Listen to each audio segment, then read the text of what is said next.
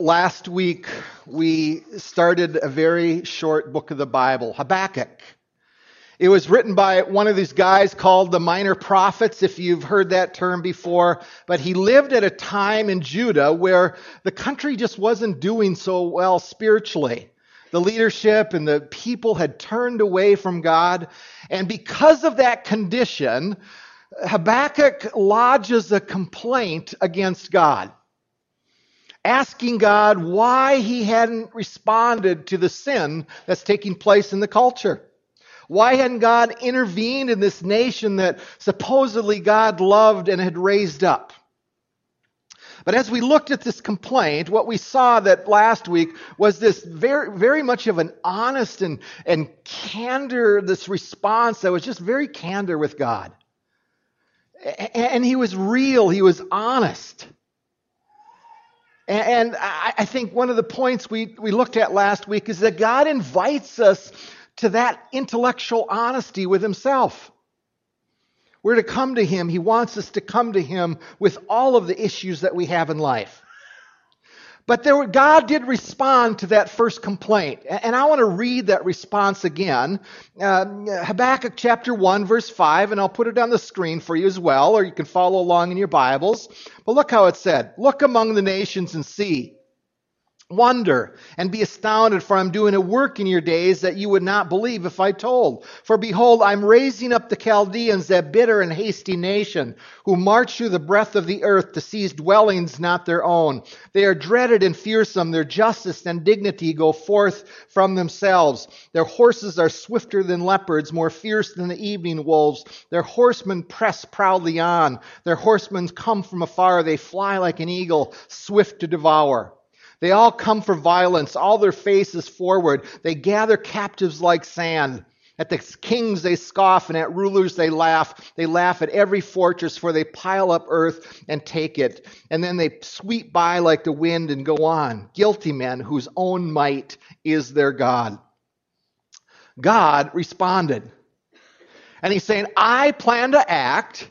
And he's telling this prophet that he's raising up the Chaldeans, a nation who's filled with violence, and they're going to sweep through the land. And it wasn't an answer that Habakkuk wanted. But this conversation, as they go back and forth, I want to point out to you, while he didn't want it, it reveals something to us, even in 2014.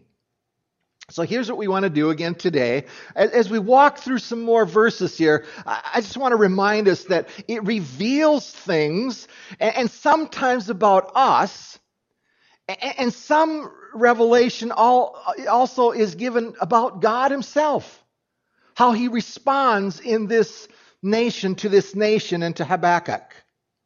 But let me just point out one truth. If you're taking notes in your bulletin, the first one I said it this way.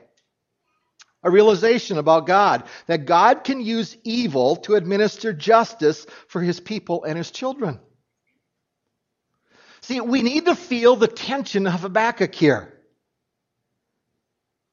Because we also live in a time when sin and evil seems to be gathering strength. And we stop and pray for revival, for spiritual awakening. But here's the question, what if God comes and answers that with an answer that seems contrary to what we desire? See, I think we all want God, even in this day, to clean up our nation morally. But what if he says, no, I'm actually going to give you over to more evil. I'm going to allow more hardship so it displays my glory. Are we okay with that? And what if God allows his people, his children, to experience greater hardship for his purposes? Is that okay? Is that okay? Let me give you another observation, number 2. Really feeds off of one, but this. God is still in control. And he still reigns, even though evil rulers and nations exist. Folks, God is still sovereign. His providence is still working out. It's in full force, and evil still exists even in our world. But let me look to this. Look at verses 5 and 6 again. Look how he responds to Habakkuk.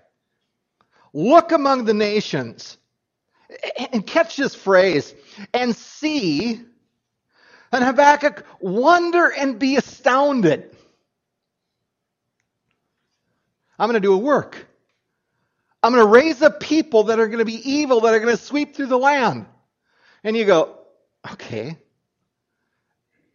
isn't that an awkward response for Habakkuk? That evil is going to get worse? But I think for us, I think we have to come and say this, that evil and sinful rulers exist because God allows it. He is still in control. He still reigns. He's sitting on the throne. See, we look at the world out there and the way it's headed and we go, does God just disappear? And that's basically what Habakkuk is asking. God, did you disappear? And I think we can look at it in 2014 and go, no, he's still here. But let me give you a third observation here. Habakkuk is bold still, asking hard things of God. But here's the sense that I get. He's asking, it comes from a desire for righteousness. See, as I step back and I read this and I go, he's coming boldly to God, but my sense, it's rooted in a righteous attitude for Habakkuk. I think he really was disturbed by the injustice that was going on in that country, the people that were turning away from God. I really believe that that was his motive. And as I pondered that, I go, 2014, as we listen to the blogs and even the Christian news and the religious world, I had to stop and go, is that our motives? Is righteousness our motives of the day? And I couldn't help but wonder that our motives maybe are more mixed than Habakkuk. See, at times I think we prayed that the United States would turn away from evil. But we pray to get back to the Christian roots. But is it possible, in part, that it's less about righteousness and it's more about comfort? See, we want an easy life for my family and the kids who grow up and our grandchildren. See, is our prayers there rooted in really wanting the kingdom of God to reign in this nation, in this world? Or is it comfort? Because if we really want the rule of God to reign, it starts in our hearts as individuals and corporately as in churches as well. That's the root, that's where it has to begin. Let me connect those thoughts with what I said last week. Last week I said this. Many times I see when people claim a faith with God that they're more concerned with the sin over there and in the world than they are concerned with the sin that's embedded in the churches and the lives of people today within the church. You know, we pray that the nation would turn back to God, but the fact remains, folks, for example, in marriages, that the same percentage as the world and within the body of Christ, the breakdown is identical. And you go, there's some inconsistency there.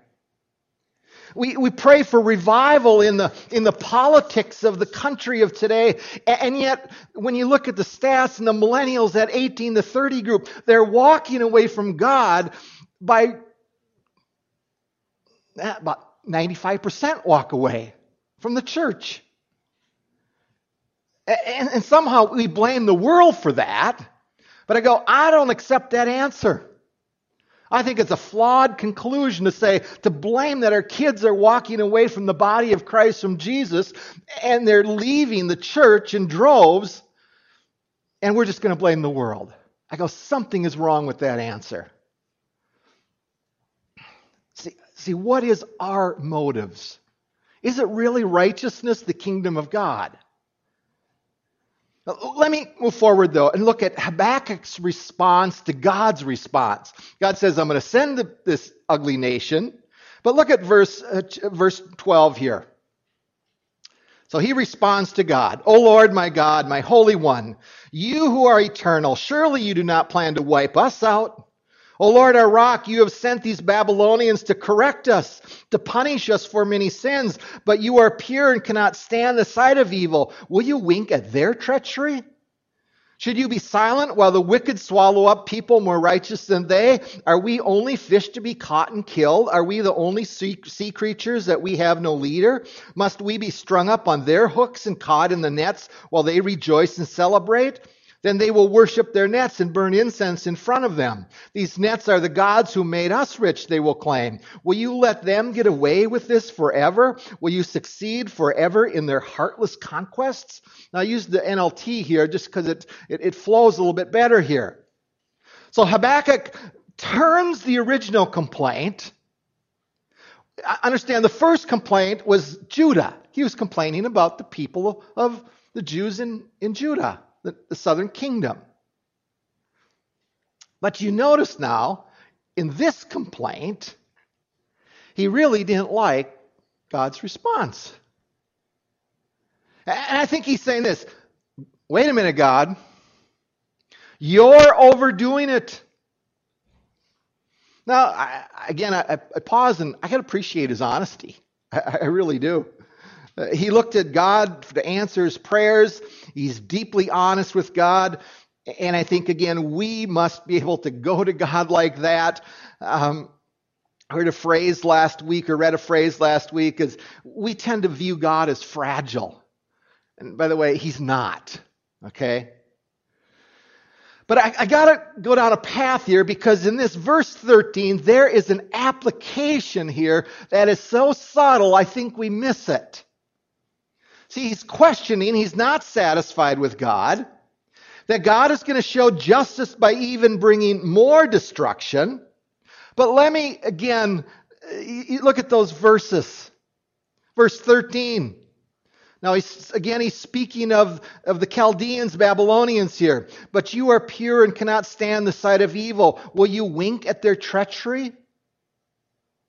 Should you be silent while the wicked swallow up people more righteous than they? Habakkuk is conflicted here. He's just changed his tune. He acknowledges that you're sending them for reproof, for correction, but he doesn't like the idea that the more evil is going to take the place of the people of Judah. It's going to swallow them up. See, that swallow up, he's referring, that's again the Chaldeans. But here's what we need to catch. All of a sudden, Judah's not so bad anymore. You catch that? The Chaldeans are way worse than the people of Judah. See, he's informing God that the people, you catch the phrase, they're more righteous than these nasty people that you're going to send through the land. There's an application here for us. Number 4. Good people who love God can fall prey to relativism when it comes to sin and defining righteousness. Judah's tone changed. The sin of Judah was not now so bad after he got the answer. But when you push it to 2014, can't we do that as well? The flesh and the human heart has this great capacity to begin to compare sins, and especially when it impacts us, we make certain sins not nearly so bad. We have this great ability to minimize our own sin and to point the finger at someone else's unrighteousness because they are worse than we are. And functionally, what we do is we create a rating system of sins. This one's the worst. This one's the next, kind of in the middle. And this one, God really is not concerned with that one. Don't we? Matter of fact, the word pedophile. Oh, so evil. But the withdrawing and withholding love from a spouse, it's justified because of what they did to me. Murder is so bad. Honoring our fathers and mothers, that's optional. Do you see how we do that? And do we realize that this rating system of sin, and we compare which is more righteous, and that's what Habakkuk was doing? Do we realize where it comes from? It was from Adam and Eve, folks. It's when they took the right to be like God, and they took the right to decide what sins are really bad, what are not so bad, and what are okay. See, that attitude is rooted in the lie that Satan told Adam and Eve. You can be like God. And how do we do that? You determine what is good and what is evil, and what is righteous and not so righteous. And Habakkuk is saying that we are just a little bit more righteous, God, than those Chaldeans. And don't we do that in 2014? And it's why we can look at the world and we look at their sin, we condemn their sin, but we fail to look at our own self-righteousness, our failure to love. And even when we walk through the scriptures, let me put up a verse on the screen, 1 John 4:20. We want to avoid verses like this. If anyone says, I love God and hates his brother, he is a liar. For he who does not love his brother whom he has seen cannot love God whom he has not seen. We try to avoid these kind of verses. Let's just talk about grace. See, then we shout out the sin of the world, and we bemoan how the culture is going down the tubes. And here's where a couple facts I just got to remind you of, that the answer to the world and into our self-righteousness is Jesus. The world out there, in all of their depravity, they need Jesus and the gospel, not another moral politician.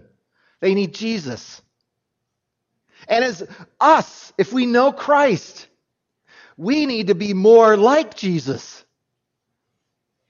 And we need to be pursuing Christ. We need His Spirit to be embedded into our hearts to help us overcome our self-righteousness and to replace it with love and grace and wisdom and boldness to present Jesus to a dark world.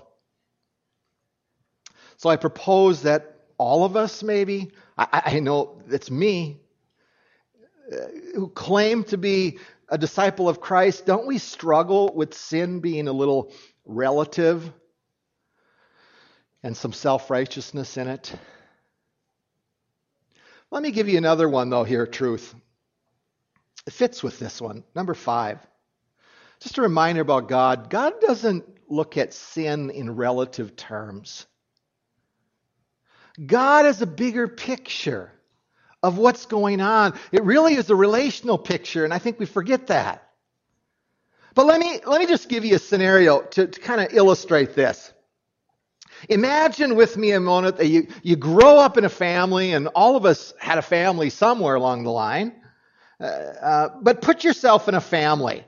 You have a couple brothers and sisters, and you know as kids that you actually disobey your parents once in a while. Did anybody not disobey their mom and dad? I know Dave was hiding from mom. But we all act, we act like children. They disobey, they sin. But what if mom and dad decide this, to relate to each of you based on what sins the child committed? For example, if you had an older brother who consistently would come home late and break the curfew. I had one of those, by the way.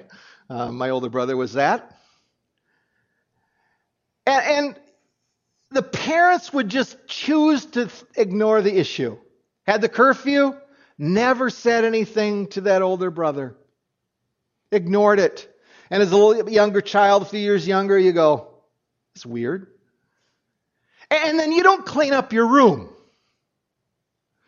You're grounded for the next 3 weeks. And the brother keeps breaking curfew.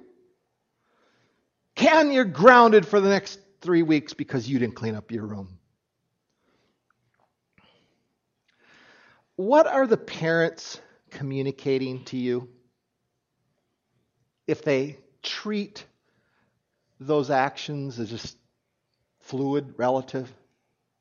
When it's say this, is that the parents are really saying, this wrong, this sin, this disobedience is not so important. But this one is really bad. And you understand, as children, we have a natural response. And you could probably fill in the blank for me. That's not fair. Isn't that what we would say? That's not fair. But the question, what does it say about the character of the parent if a parent were to do that? And I think there have been parents out there that have done that.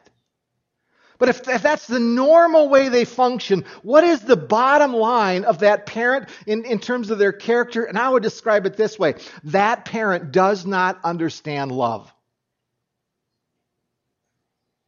Love is conditional.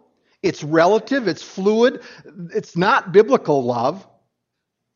But here's the deal. God the Father does not treat sin in a relative way. Why? Because He is love. And it's pure. And it's just.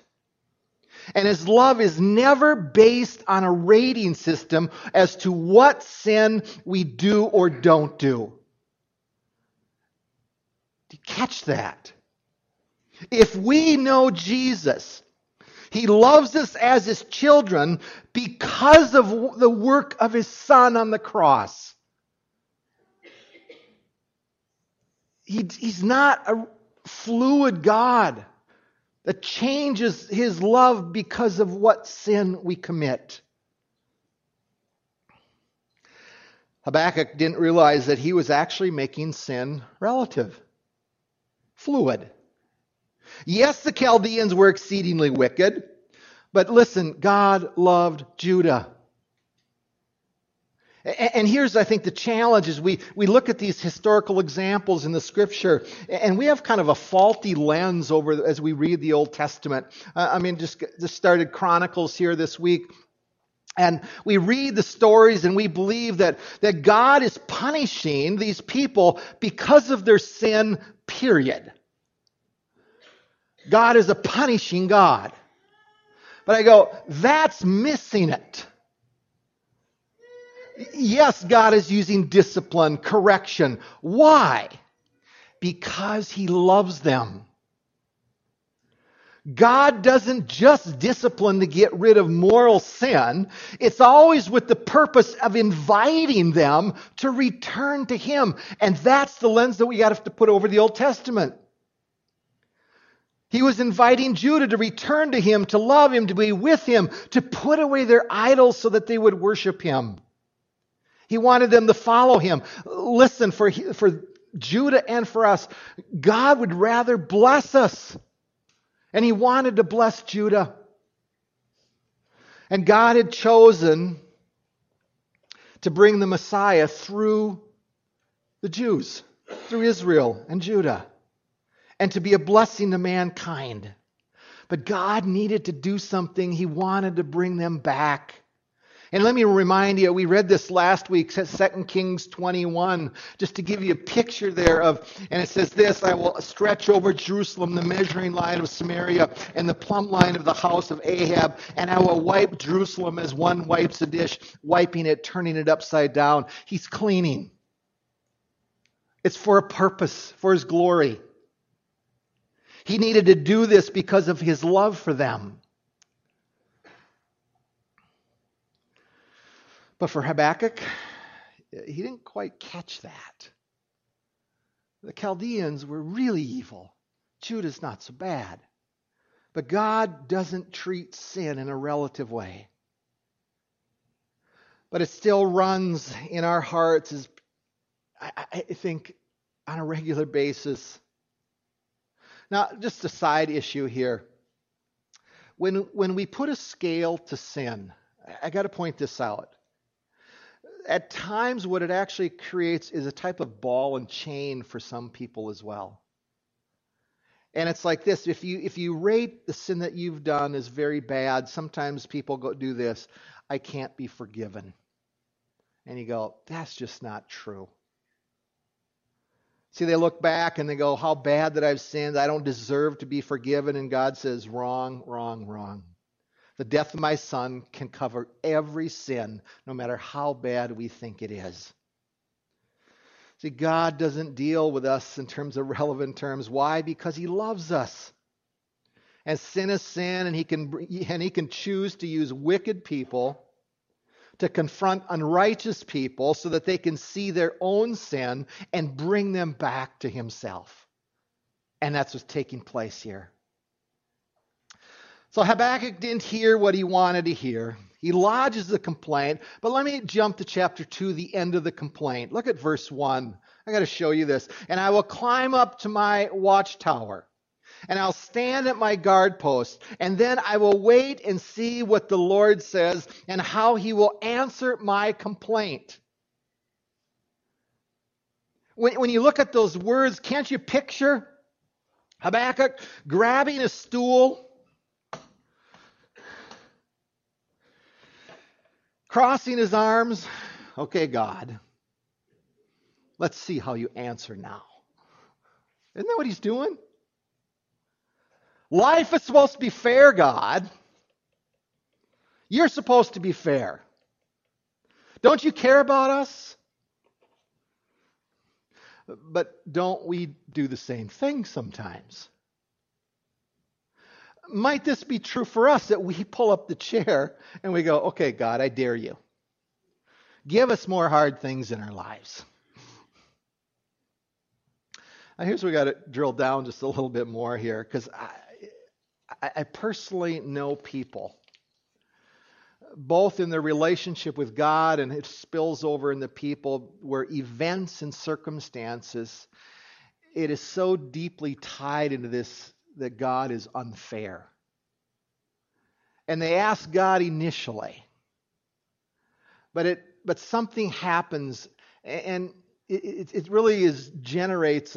Let me give you this truth, number 6, to really dig just a second here. Number 6, Satan wants us to become victims to God in his circumstances.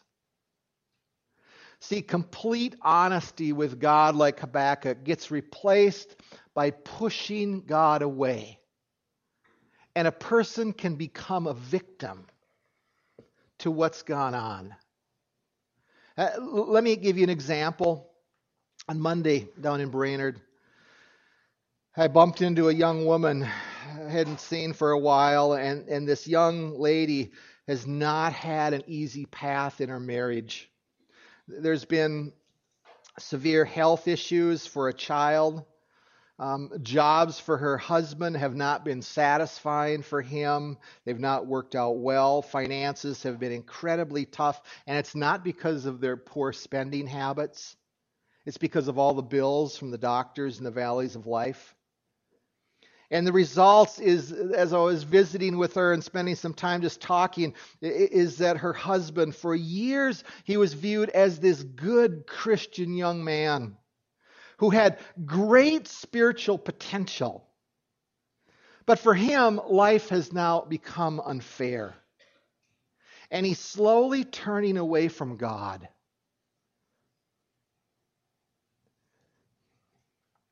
See, God hasn't come through for him in the right way, in a way that's fair. God hasn't answered his prayers in the way that he wanted it to, the way that he had hoped for. And what's happening is he's becoming a victim to God. But isn't that true? That at times we need to admit that we really would like to define what the right answer from God is. God, give it to us in the right way, how I want it. And the temptation, though, is not just to sit on the stool. Okay, God, will you answer me? The temptation is to turn around. Okay, God, I'm going to face away from you. And we turn our backs on God. And that's what's happening with this young man. You see, when he doesn't answer like we want, it leaves us in a place of insecurity, and it's not very comfortable. And we want comfort. We want security. We want safety. We want to know what's going to happen. Don't we? So we work to control the outcomes that we want. And when that doesn't work, too often we'll say, I'm not going to ask you the hard questions, God. I'm just going to walk away from you. And we claim the right to be a victim. Now, in jumping ahead, let me make a statement here. Habakkuk never turned around on that stool. He kept facing God.